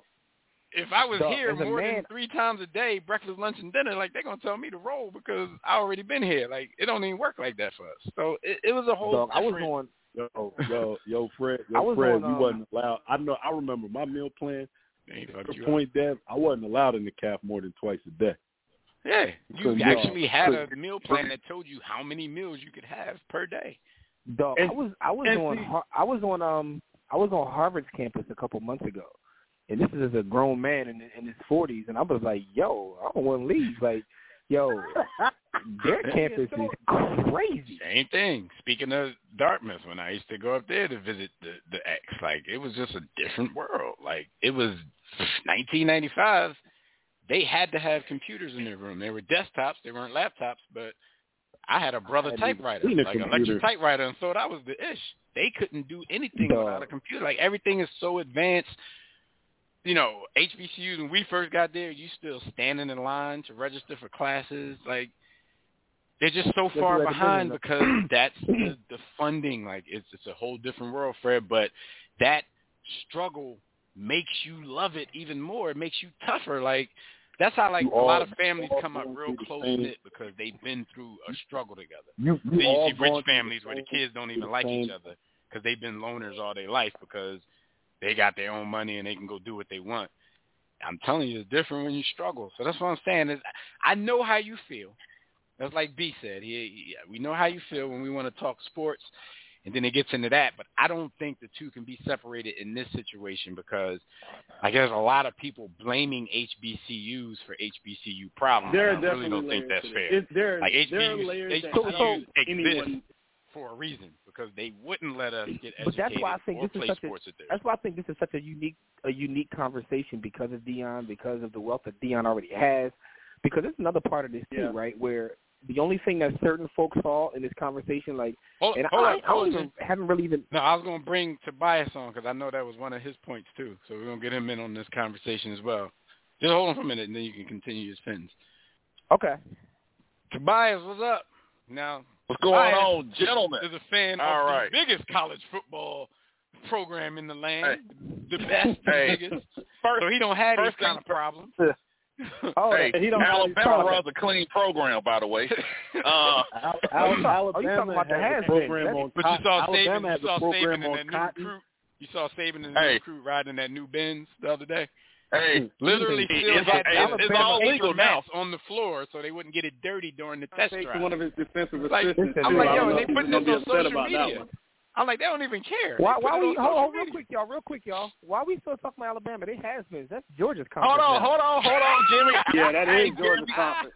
I was getting there. If y'all want to make some, I was getting there. If y'all want to make some money, buy your wives a gift, bet on Kansas State. Because a lot of these cats from Alabama are going to sit out. And Kansas State actually can't. They got bigger football. They're going to the league. Yeah, and I go to the league and white women to sleep with. You know that. But The thing So is, look, real before quick, you give us your thoughts, let Jimmy finish his point, because Tobias, I know this is a point you've been making on social media all week, so I wanted to bring you in right here when Jimmy was making this point. Okay, so the point that I was making is that, and I haven't even really been online talking much about anything lately, just because, think about online, man. Online, I think I'm getting sick. I think I'm getting sick and tired of social media. Believe it or not, all I want to do is laugh at memes.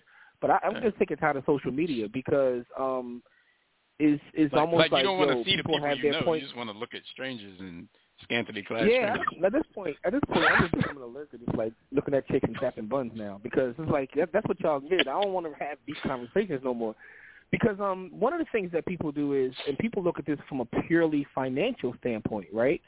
Where all they see is he was making $300 and now he can make $5 million, and that goes back to the conversation about rugged individualism. As a whole, right? When you have someone with the resources that Deion had, that was one of the reasons why we thought he had the ability to do something that no one else. Let's not think it's just easy just to go grab another person. Like, Deion is special. Like, he's prime time for a reason, but he also had the resources where we thought that disparity in pay wouldn't, be different, right? If we take somebody off the street that's a Pop Warner coach and you say, yo, you make $300,000 or $5 million, that's a little different than someone who's sitting on $40-50 million. You know what I mean? Like, that's the thing. We always compare our own thoughts to those conversations. Now, Tobias, like I said, I want to put you out there, but you've been beating that point to death over in the chat. Because see, here's the thing. I look at it as, and I'm tired of this all together. Black people got a one-man savior complex. And not looking at this as what it is a business.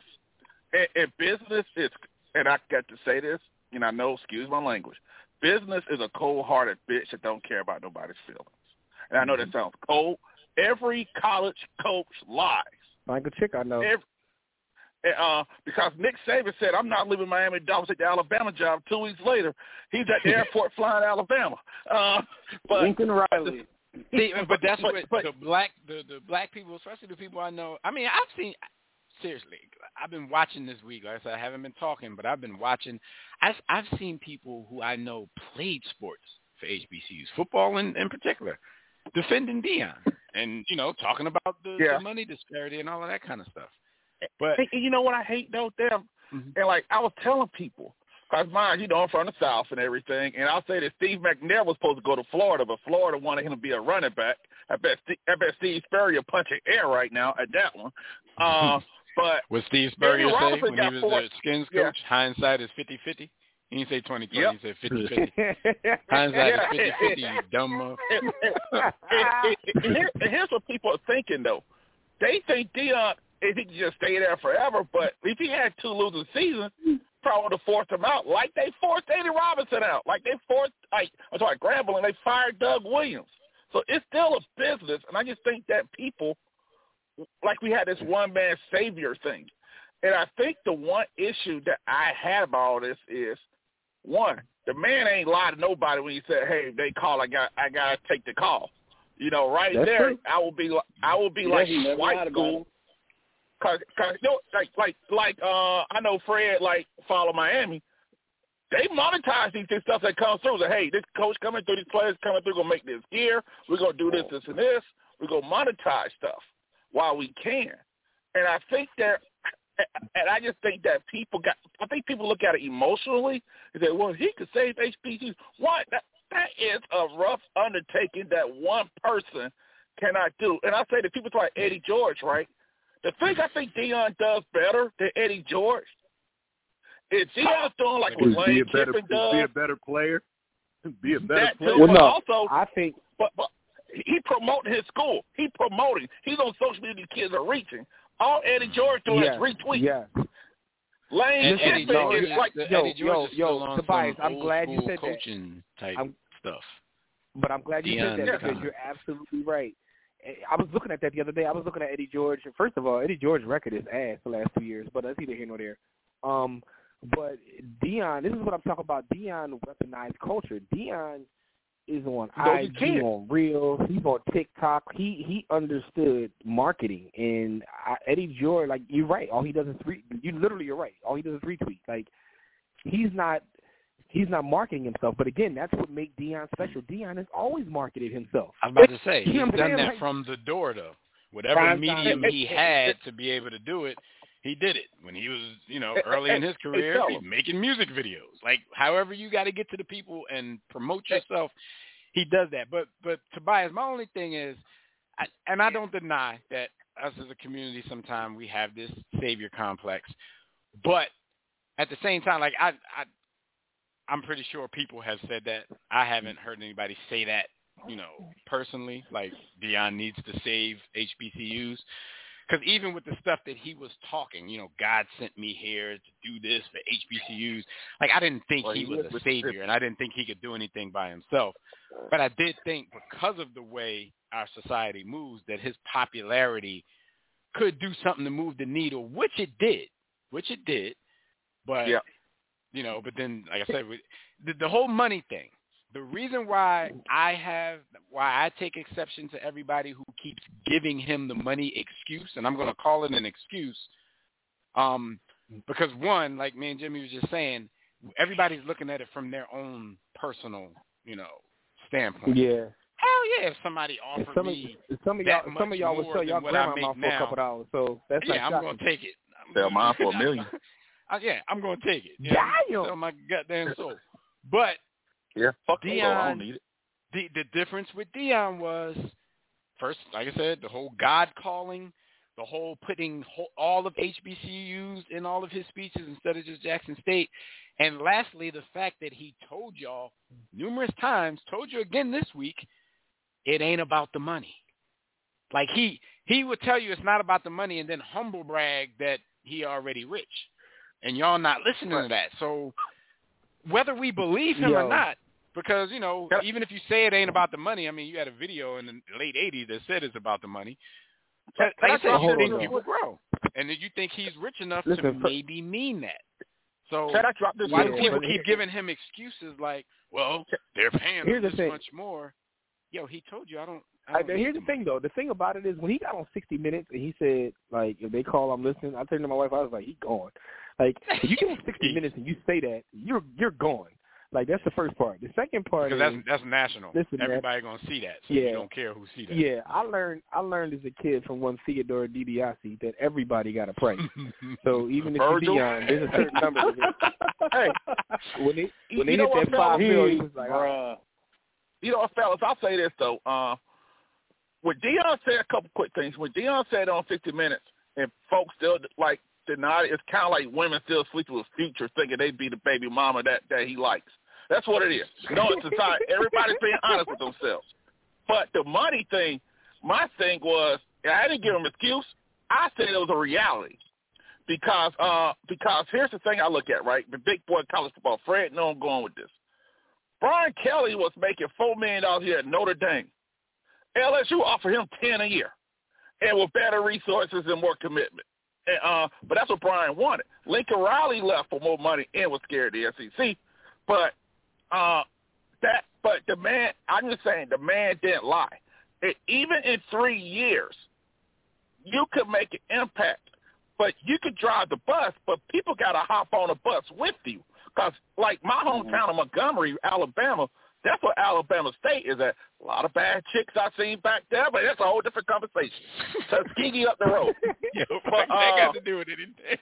Hey, I'm just throwing that out there, Hey, all I got to say before I started MREs, I patrolled that campus. But great culture. I guess Tobias or Fred can answer this question. Who's the highest paid college coach right now? Nick Saban, baby. Wrong time, baby. What's he making? Probably making like 30 on the low. He's actually underpaid, but he's making like 10, 11 a year. But can I say this real quick? Can I say this real quick? What is y'all talking about the economic realities? Most black kids are going to college on credit, a.k.a. student loans. With that interest rate, most people get regular, everyday jobs. Who has the wealth to cut those Texas A&M checks or those Stanford checks, those Alabama, Georgia checks, to fire a coach, to get money to fire a coach who got a $20 million buyout? That's an economic reality. Auburn's paying 3 coaches right now, definitely. Yeah, Auburn was paying Gus Malzahn. And they're paying Brian Harsin, and now they're paying Hugh Freeze. Hugh Freeze. Yeah. I'm just gonna need people to stop coming at HBCUs about not, like blaming us for why the programs are and the facilities are what they are. It ain't y'all fault. And no, I know. I've been trying to tell Fred this for years. He make it seem so easy when he gloss over the struggles. That's all I just need people to not gloss over that, because they may think, and it may be true because it's forced to be true. Yeah, we may not care about football as much as Power 5 schools, but you know why we can't care about football? Because we can't afford to care about football. That's like somebody in the projects that ain't dealing dope.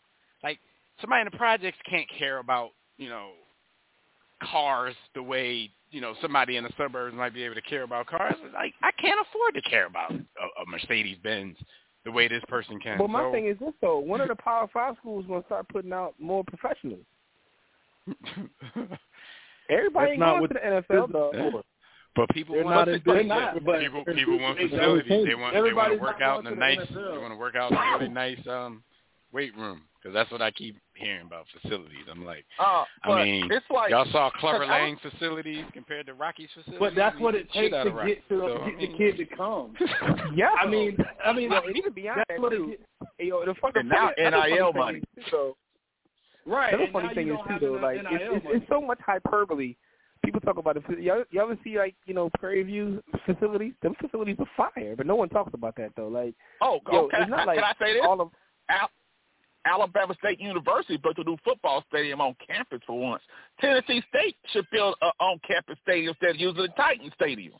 And I think I think one thing that Deion did I actually liked, y'all remember people yelled at him because he pulled out that the Southern Heritage Classic and kept doing the neutral field. People were like, why not just do it home and home? Yeah. Because the money they was making, they were actually losing money. And I say this real quick also. I never, and maybe coaches are aware, maybe they are, but I've never seen a coach more aware of the income associated with games. Like Deion was on it when it came to how I'm telling y'all, all of these details that we say to praise him, and I agree with every single one. This is why people are mad, because he really seemed to have, taken a serious approach. Like he knew the ins and outs of everything. Like for him, it wasn't just X and O's. He was. I've also never seen someone who was able to really leverage their connects the way he did. He leveraged his connects in a major way, dog. Mm-hmm. Like the uniforms. I think someone told me today, and I haven't checked this, but they said that they had I don't know where I saw. Someone said this, or I saw it somewhere. They had the second most uniforms in college football. Like they had fresh uniforms like every game. So, I was about to say, they was Oregon or Maryland or something. Like they had Nike and Under Armour in their backyard. As a matter of fact, they said Oregon was the only school with more uniforms than Jackson State.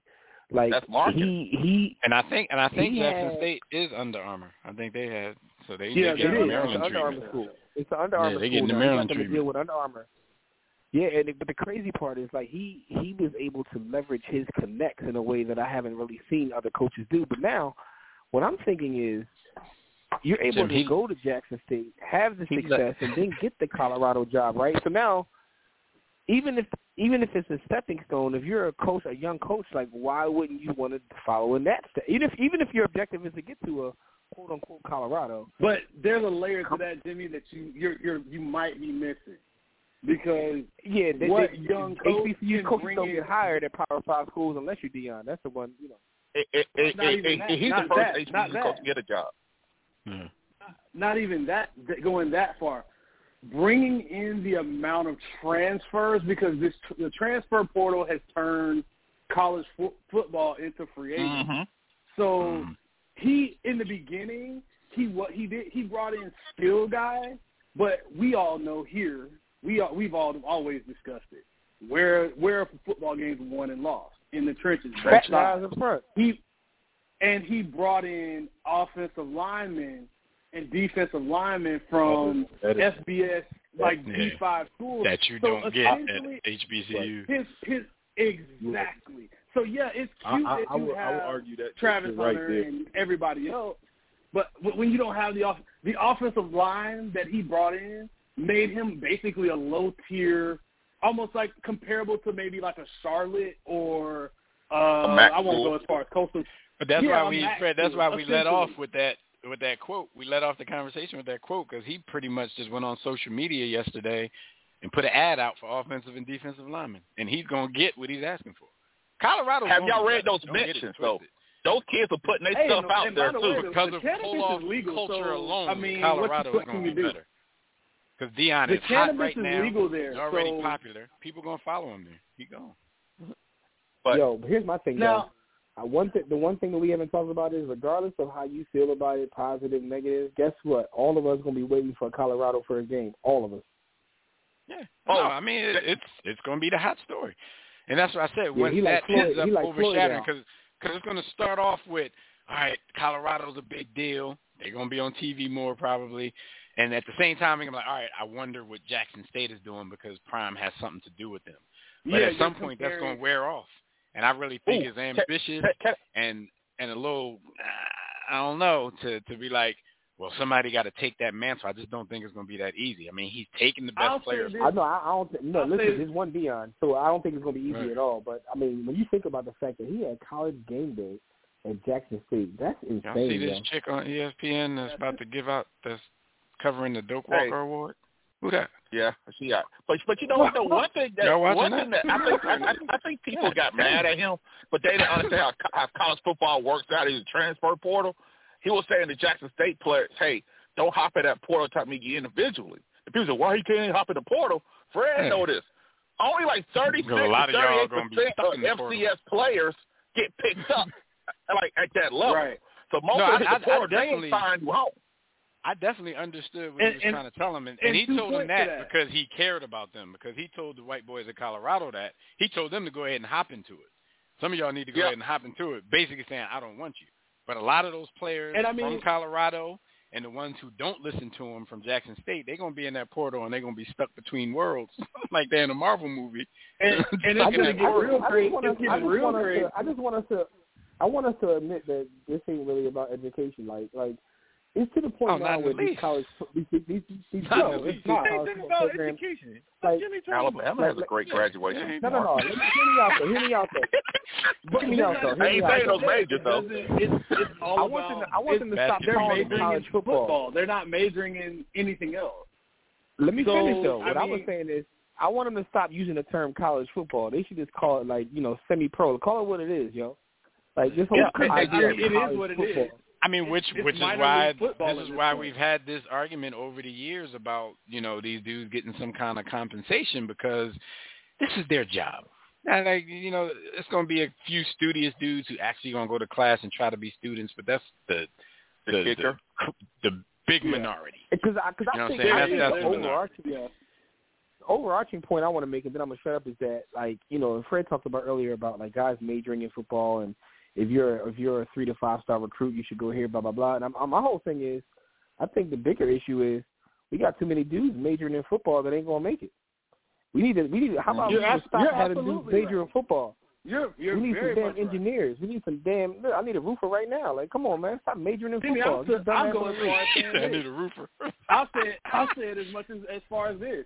When you have over 1,000 players jumping in the portal after a large majority of them are freshmen jumping in because I decided to go to whatever school. Oh, I'm a 5-star recruit and I'm going in. I got 3 NFL guys in front of me. I want to go to Florida or I want to go to Miami or Alabama just because they're the school. Just because of that name brand, not knowing the depth chart spot. You, Jimmy, you actually are very much right when it comes to recruiting. They might want to go to a low-tier FBS or even a HBCU. I mean, there's no wrong answer there. I have no qualms with you about it because a lot of the star ratings are not for coaches and us real football people. That's to make somebody feel good about their local player that happens to be a prospect. It's like draft ratings. the NFL doesn't care. Nobody in the NFL actually pays attention to who Mel Kiper or whoever it is, your favorite draft person is talking. They actually call them idiots. I know this for a fact. They call them idiots. Right. They call them idiots. I mean, because they think they know and they have no clue. They think they know, but I mean, I've said it to you guys. If you watch the tape, you said Arch Manning. He take Manning off the last name, and you might be looking at Art Smith. He'd be a 2 or 3 star recruit. He's not that guy. But I'll even say, and I'll say this about Deion, that too.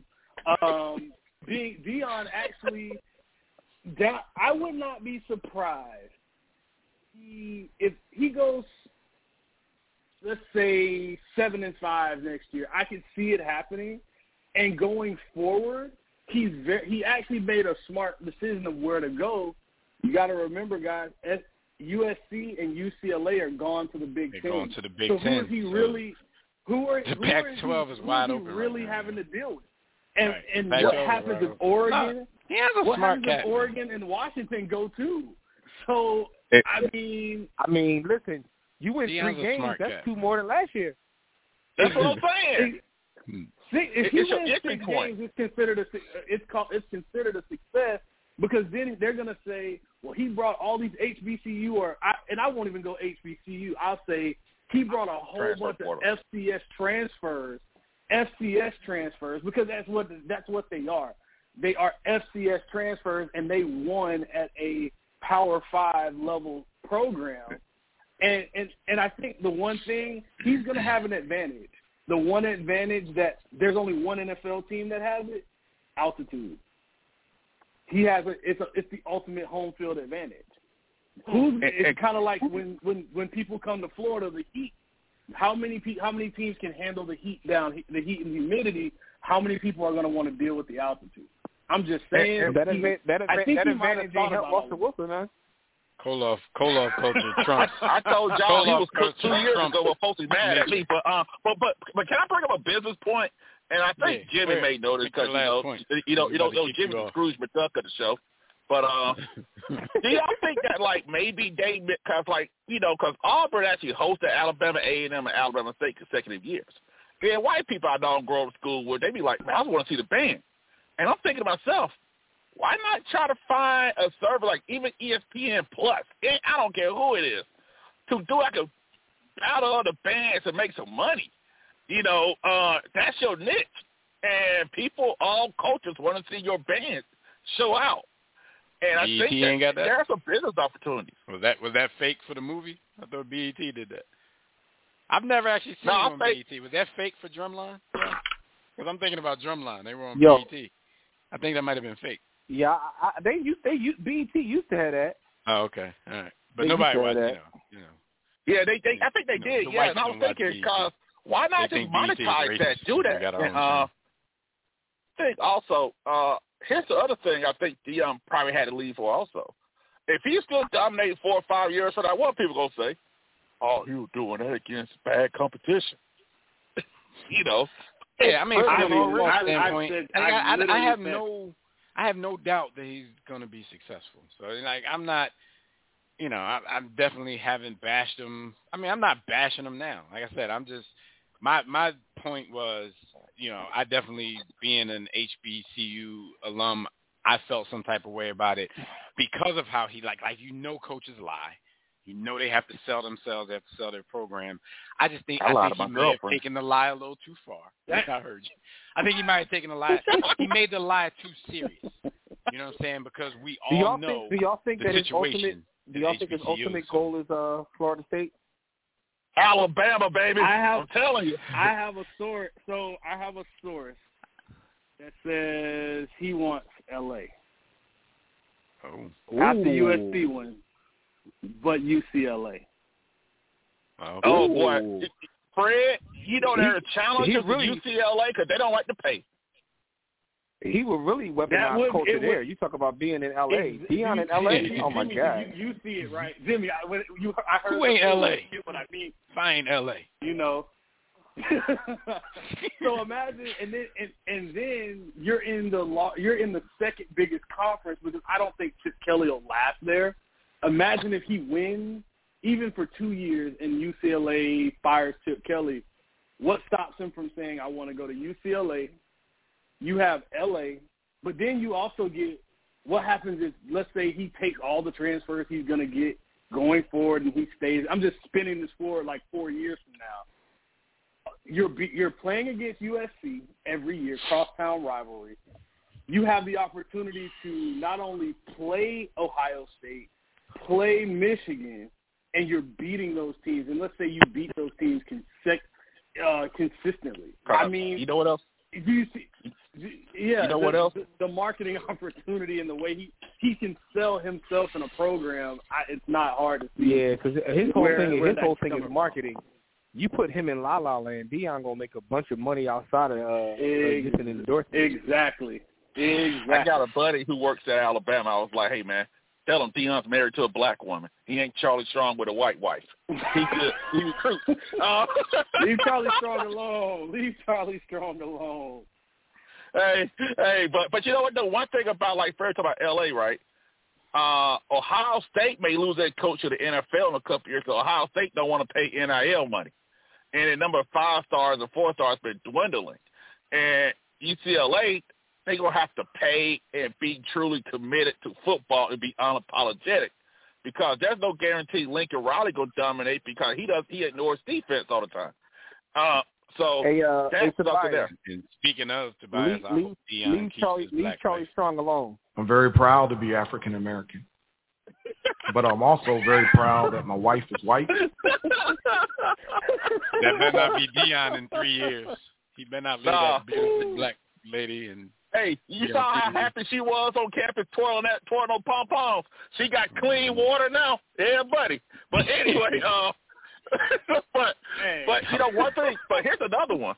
We're about to find out how good Shedeur Sanders is. Yeah. Because you know the HBCUs, they was trying to put him in the Heisman conversation. You know, Fred definitely. He won Air McNair. He ain't. He's not a bad player, but he ain't Air McNair when Air McNair was going wild. All right, Tobias, we don't work full time, man. So make your last point so we can kick you off of here, so we can go. Of course, man. Of course, you keep the light skinned dude on. There you go, man, Mr. Charlie over here. But anyway, hey, Deion reminded us this week, man. Light is right. Come on, man. I know, man. Yeah, but you know the one thing I think about all this is, all those people who may be a little hurt by Deion, you got to understand it is a business first. And, yes, he may have money, but what folks with money don't want to do is spend their own money. You really think there's a reason these owners of these sports teams don't use their money to build a stadium. Speaking of, Colorado don't even have the money they promised them yet. They ain't even got that money yet. How about that? Come on, Deion, you go first. Man, you going to leave us for some broke-ass white people? Yeah, but but what happened is that it showed, like, I read up on them. They got run. They actually had to loosen the academic restrictions. But I'll say this and I'll run though. But I think, like, what happens, some of the people like the HBCUs who running this stuff, maybe listening, he doesn't have to be. He can't be the only one. You can't just say, all right, we're good. Negotiate better. Go to those networks, those streamers, or maybe Apple TV, Hulu, or ESPN Plus is only cost $6 a month, and just say, hey, work out some deals, because stadium attendance is great and all, but your money's in TV, and that way you could build those better, like, science centers and all that stuff, like what Jimmy was talking about, where you could build that stuff. You don't think they've tried that? You don't think they've tried? And that's the thing, like. I don't think Deion Sanders is a savior, and you talk about people with the savior complex, but the person who presented themselves as the savior was Deion Sanders. Well, so think about this. Jumped on his back and was like, yeah, right, you got to think about his audience. He's in Mississippi, where folks with dirty water still think God is going to dip his finger in and turn it clear. But all I'm saying is, it's easier. He ain't wrong. To these networks trying to negotiate these deals when you have somebody like a Prime to speak for you and speak with you. But they need even if they you need use content. the quote-unquote celebrity coaches that are still in the HBCUs, don't nobody give a shit about Hugh Jackson and Eddie George. Like, But what I'm saying is that even it's like ESPN Plus is streaming content, so a lot of people pay for that anyway because they got UFC and stuff. Just have it streaming. I'm not saying you got to get SEC or Big Ten money from it. But just the way that people but they can are, watch. though. They are on the – I'm telling you, all of this stuff is on streaming platforms. ESPN, Hulu, all of that stuff is there, but nobody knows it. So somebody That's like why Deion, you got to promote your product. All right, but that's easier said than done. Yeah. I mean, what's the number one way to promote right now? Like social media actually pays people who have no talent to promote their products just because they're popular. So but the people that you're telling to just promote your product, they're just not going to turn popular overnight. That's where Koloff comes in. But you got to allocate funds for that. And my thing is, what I'm saying is that, like, hey, Facebook, I got a game on today. No, it's got to be real money into this where people see your YouTube, you get pissed off at the ad. You know, I just think that you got to make sure people can find it. And that's why you got to promote. You got to beat in people's heads that, hey, we got these games on here. Check out these bands, whatever you got to do to get people to watch so that you can get a better TV deal. But, hey, that's all I got to say. And, yes, and I'm still pissed off Bill O'Brien. Shut down the whole science program. Oh, yeah, and I'm also still pissed off Bill O'Brien's offensive coordinator. I'm tired of Nick having these sorry-ass assistants on the staff. But anyway, I'm blaming Nick. But anyway, y'all have a good one. Never mind. Please, no, Deion took the wrong one. He should have took the defensive coordinator, Pete Golding, who the reason we didn't make the playoffs is that he refused to not have a box safety stick to take a box safety off a track star receiver, and they refused to spy a quarterback who's scared to throw the ball 10 yards, a.k.a. young Teddy Bridgewater. You know, but, hey, you guys take it easy, man, and y'all guys have a good weekend. Keep up the good work as always. And you too, Fred. I'm being nice to Fred. But anyway, y'all be good. All right, man. All right, hey, Fred, you got any last thoughts before we get out of here?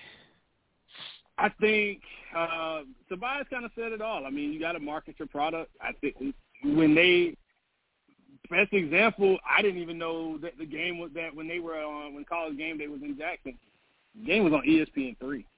At least if you're going to put a team on College Game Day, put them on the actual ESPN, even if it's on a 12 o'clock kick. I mean, I'm just saying that you're putting Nope, most people don't know where. We're lucky they ain't put us on ESPN Deportes. Have College Game Day from ESPN Deportes. Niggas speak Spanish, but so yeah, that's my only. But these points y'all are bringing up is where I counterpoint. Like, where's this money gonna come from? Like, promotion ain't easy, and we can't. Right. I mean, I guess, how many followers did he got? But he ain't going to become no person for free. All right, but no doubt, though, Fred. We appreciate you having this conversation with us. It ain't over. But, for now, we've had this conversation. We can go back to just talking about football. We'll talk about Deion and his program once they get going. Next season. I'm going to be fairly critical. I have to be. Of course you're going to be. You hate Deion. And I maintain you don't like the dude. Fred going to help out. Deion make the playoffs next year. I'm going to be what now? You're going to be pissed when Deion make the playoffs next year. Hey, I wouldn't, with the way the transfer portal is, and I know I'm joking about, like, I'm not joking that there were over 1,000 players in this thing. So I mean, there's a good chance anything. If TCU can make the playoffs after losing a game right before getting in, anything is possible here. Funny thing is, I think the transfer portal will help HBCUs actually, but again, it's going to help the popular HBCUs because, like I said, people not satisfied with their situation, everybody just think, I'm going to just jump in the transfer portal. And then they're going to reach that harsh reality that, damn, don't nobody want me. They're going to be on their wheels. Why they don't want me, man? and then they're going to end up signing with some of these FCS schools or these HBCUs, and you'll get a little bit of talent that way. But I just see what he did in Jackson State going to be hard to maintain for him and for anybody else. But I think the portal will help the popular ones. And Jackson State, was popular before, but Jackson after the whole State Deion thing, they're going to remain now as one of the most popular now. Continue, or will FAMU take over at this point? That's the real question. And you asked me before I get out of here. Hurry your ass up. Does Deion leave? Does Deion leave simply because he can't compete for championships? Is that part of it too? Because the winner of the SWAC is contractually obligated to play in the Celebration Bowl instead of going to the playoffs. I'm 100% sure that all of those reasons why he left. Like I said, my only gripe with him is he presented himself as the savior. Not that I, buy into any one person being a savior, but he presented himself that way. Like if you come in and you just, I'm here to make Jackson State this and that. All right, you understand. Like when his time comes, he never said he wasn't going to do it. So I agree with you, but the reason I never really bought into that is because he was talking out of both sides of his mouth. He was saying I'm the savior, but also saying, "Soon someone give me a call, I'm out of here." Yeah. I mean, that's why I'm saying I'm not like. There's like some black people that I've seen on social media that are straight Dragon Ball. Like they're mad. Like I'm not mad. I just wanted to be consistent. I just got a few gripes about how everything. And I think a lot of people are shooting him a lot of bail in this situation, especially with that whole money thing. Like, all right, Deion himself keeps telling you it's bigger than the money. It's not about the money. So at least, I just implore y'all, stop talking about the money. Stop talking about the money because Deion will take every chance he gets to tell you that he rich and he don't need that money. So come with a different excuse if you feel like you need to defend him. That's all I want. Before we get off here, though, I just want to send a shout out to my Lincoln University because they got a chance to play Seton Hall and it came on Fox Sports last night. I mean, they got their dumbass cooked, but they still got a chance to compete. They got a chance.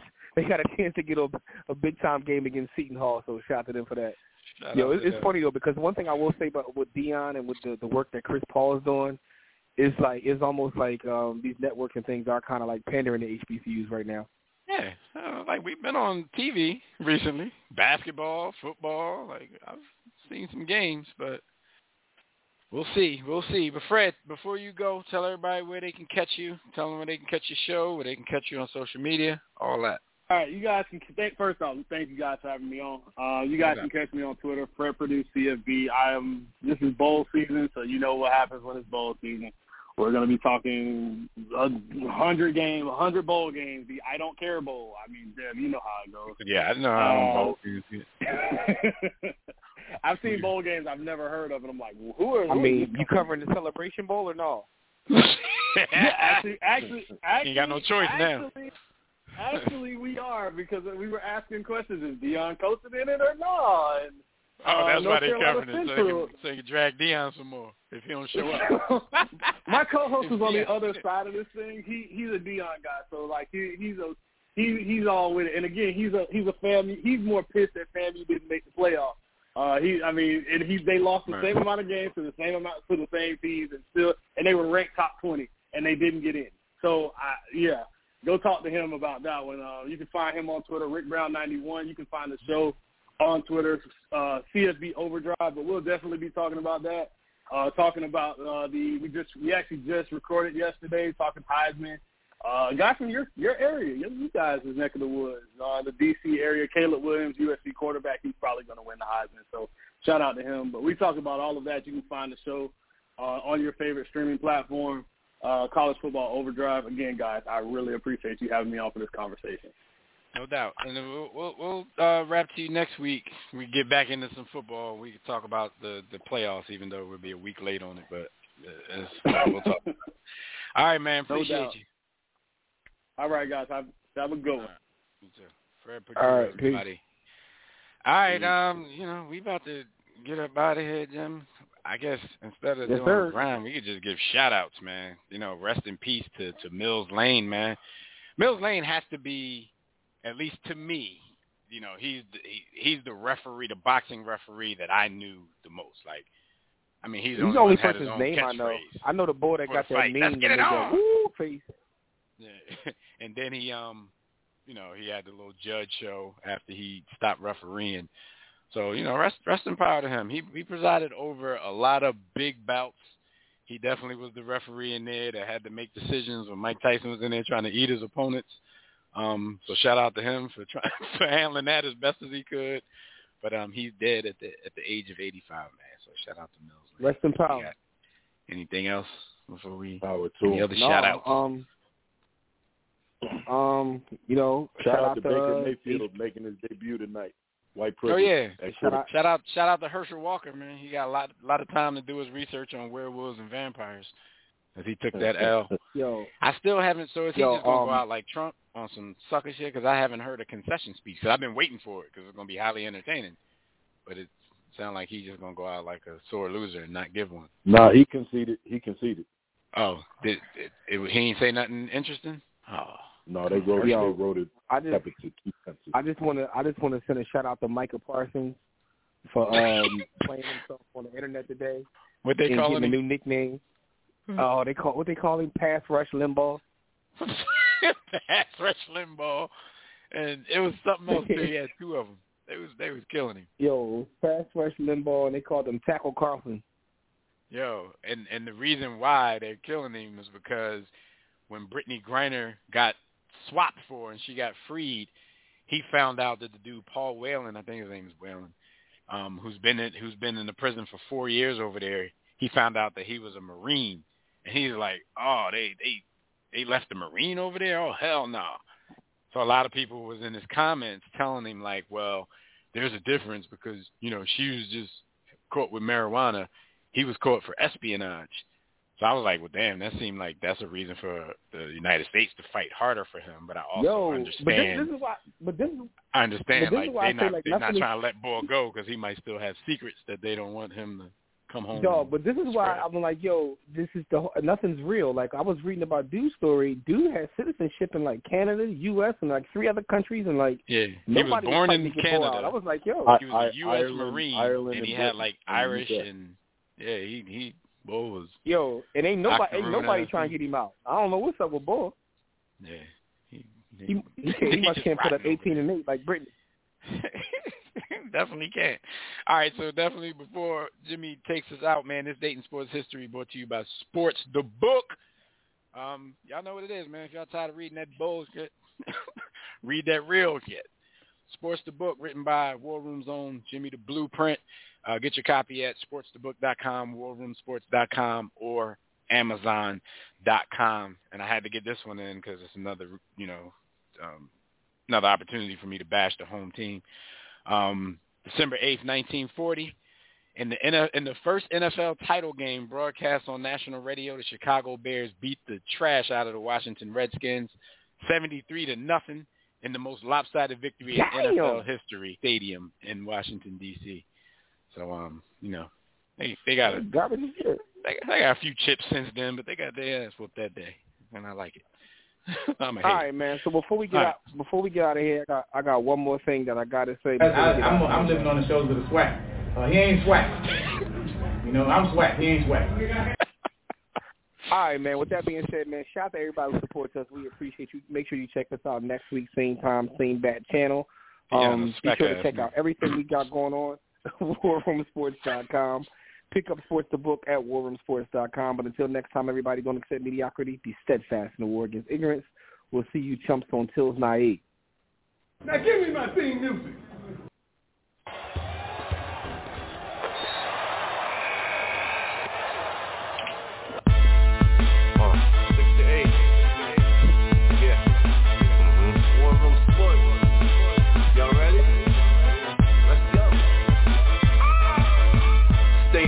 Jimmy, know the blueprint. Every Thursday, 6 to 8, they do this. Shout out to Dev, PJ, B. Austin, Bay on replay. OneRoomSports.com. Get that mobile app. knocked out. 3-2-3, working 0012. They be going and you sensitive, then oh well. Physical podcast, let's talk sports. Showtime like magic and the block push. Listen live, push one to join in. Rip your team or listen for your enjoyment. Hip hop scholars, pit stop and knowledge. Should be in sports credits, I ain't talking college. 5 guys, no beef though. Corporate secret, but the streets know. Belafonte, I got a G flow. KC, royalty, I'm in beast mode. 2 hours, get your game up. Who's the best in sportscast? You better name us. War Room Sports. Yeah, you know, Jimmy, Dev, PJ, Jack Beck, Lee Austin. I'm Jack. Up and coming on the beat.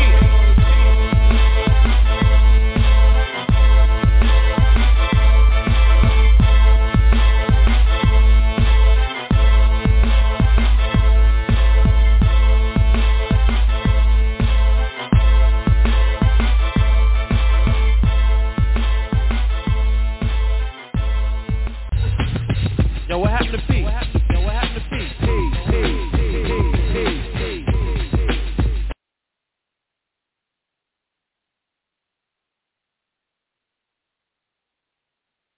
War Room Sports.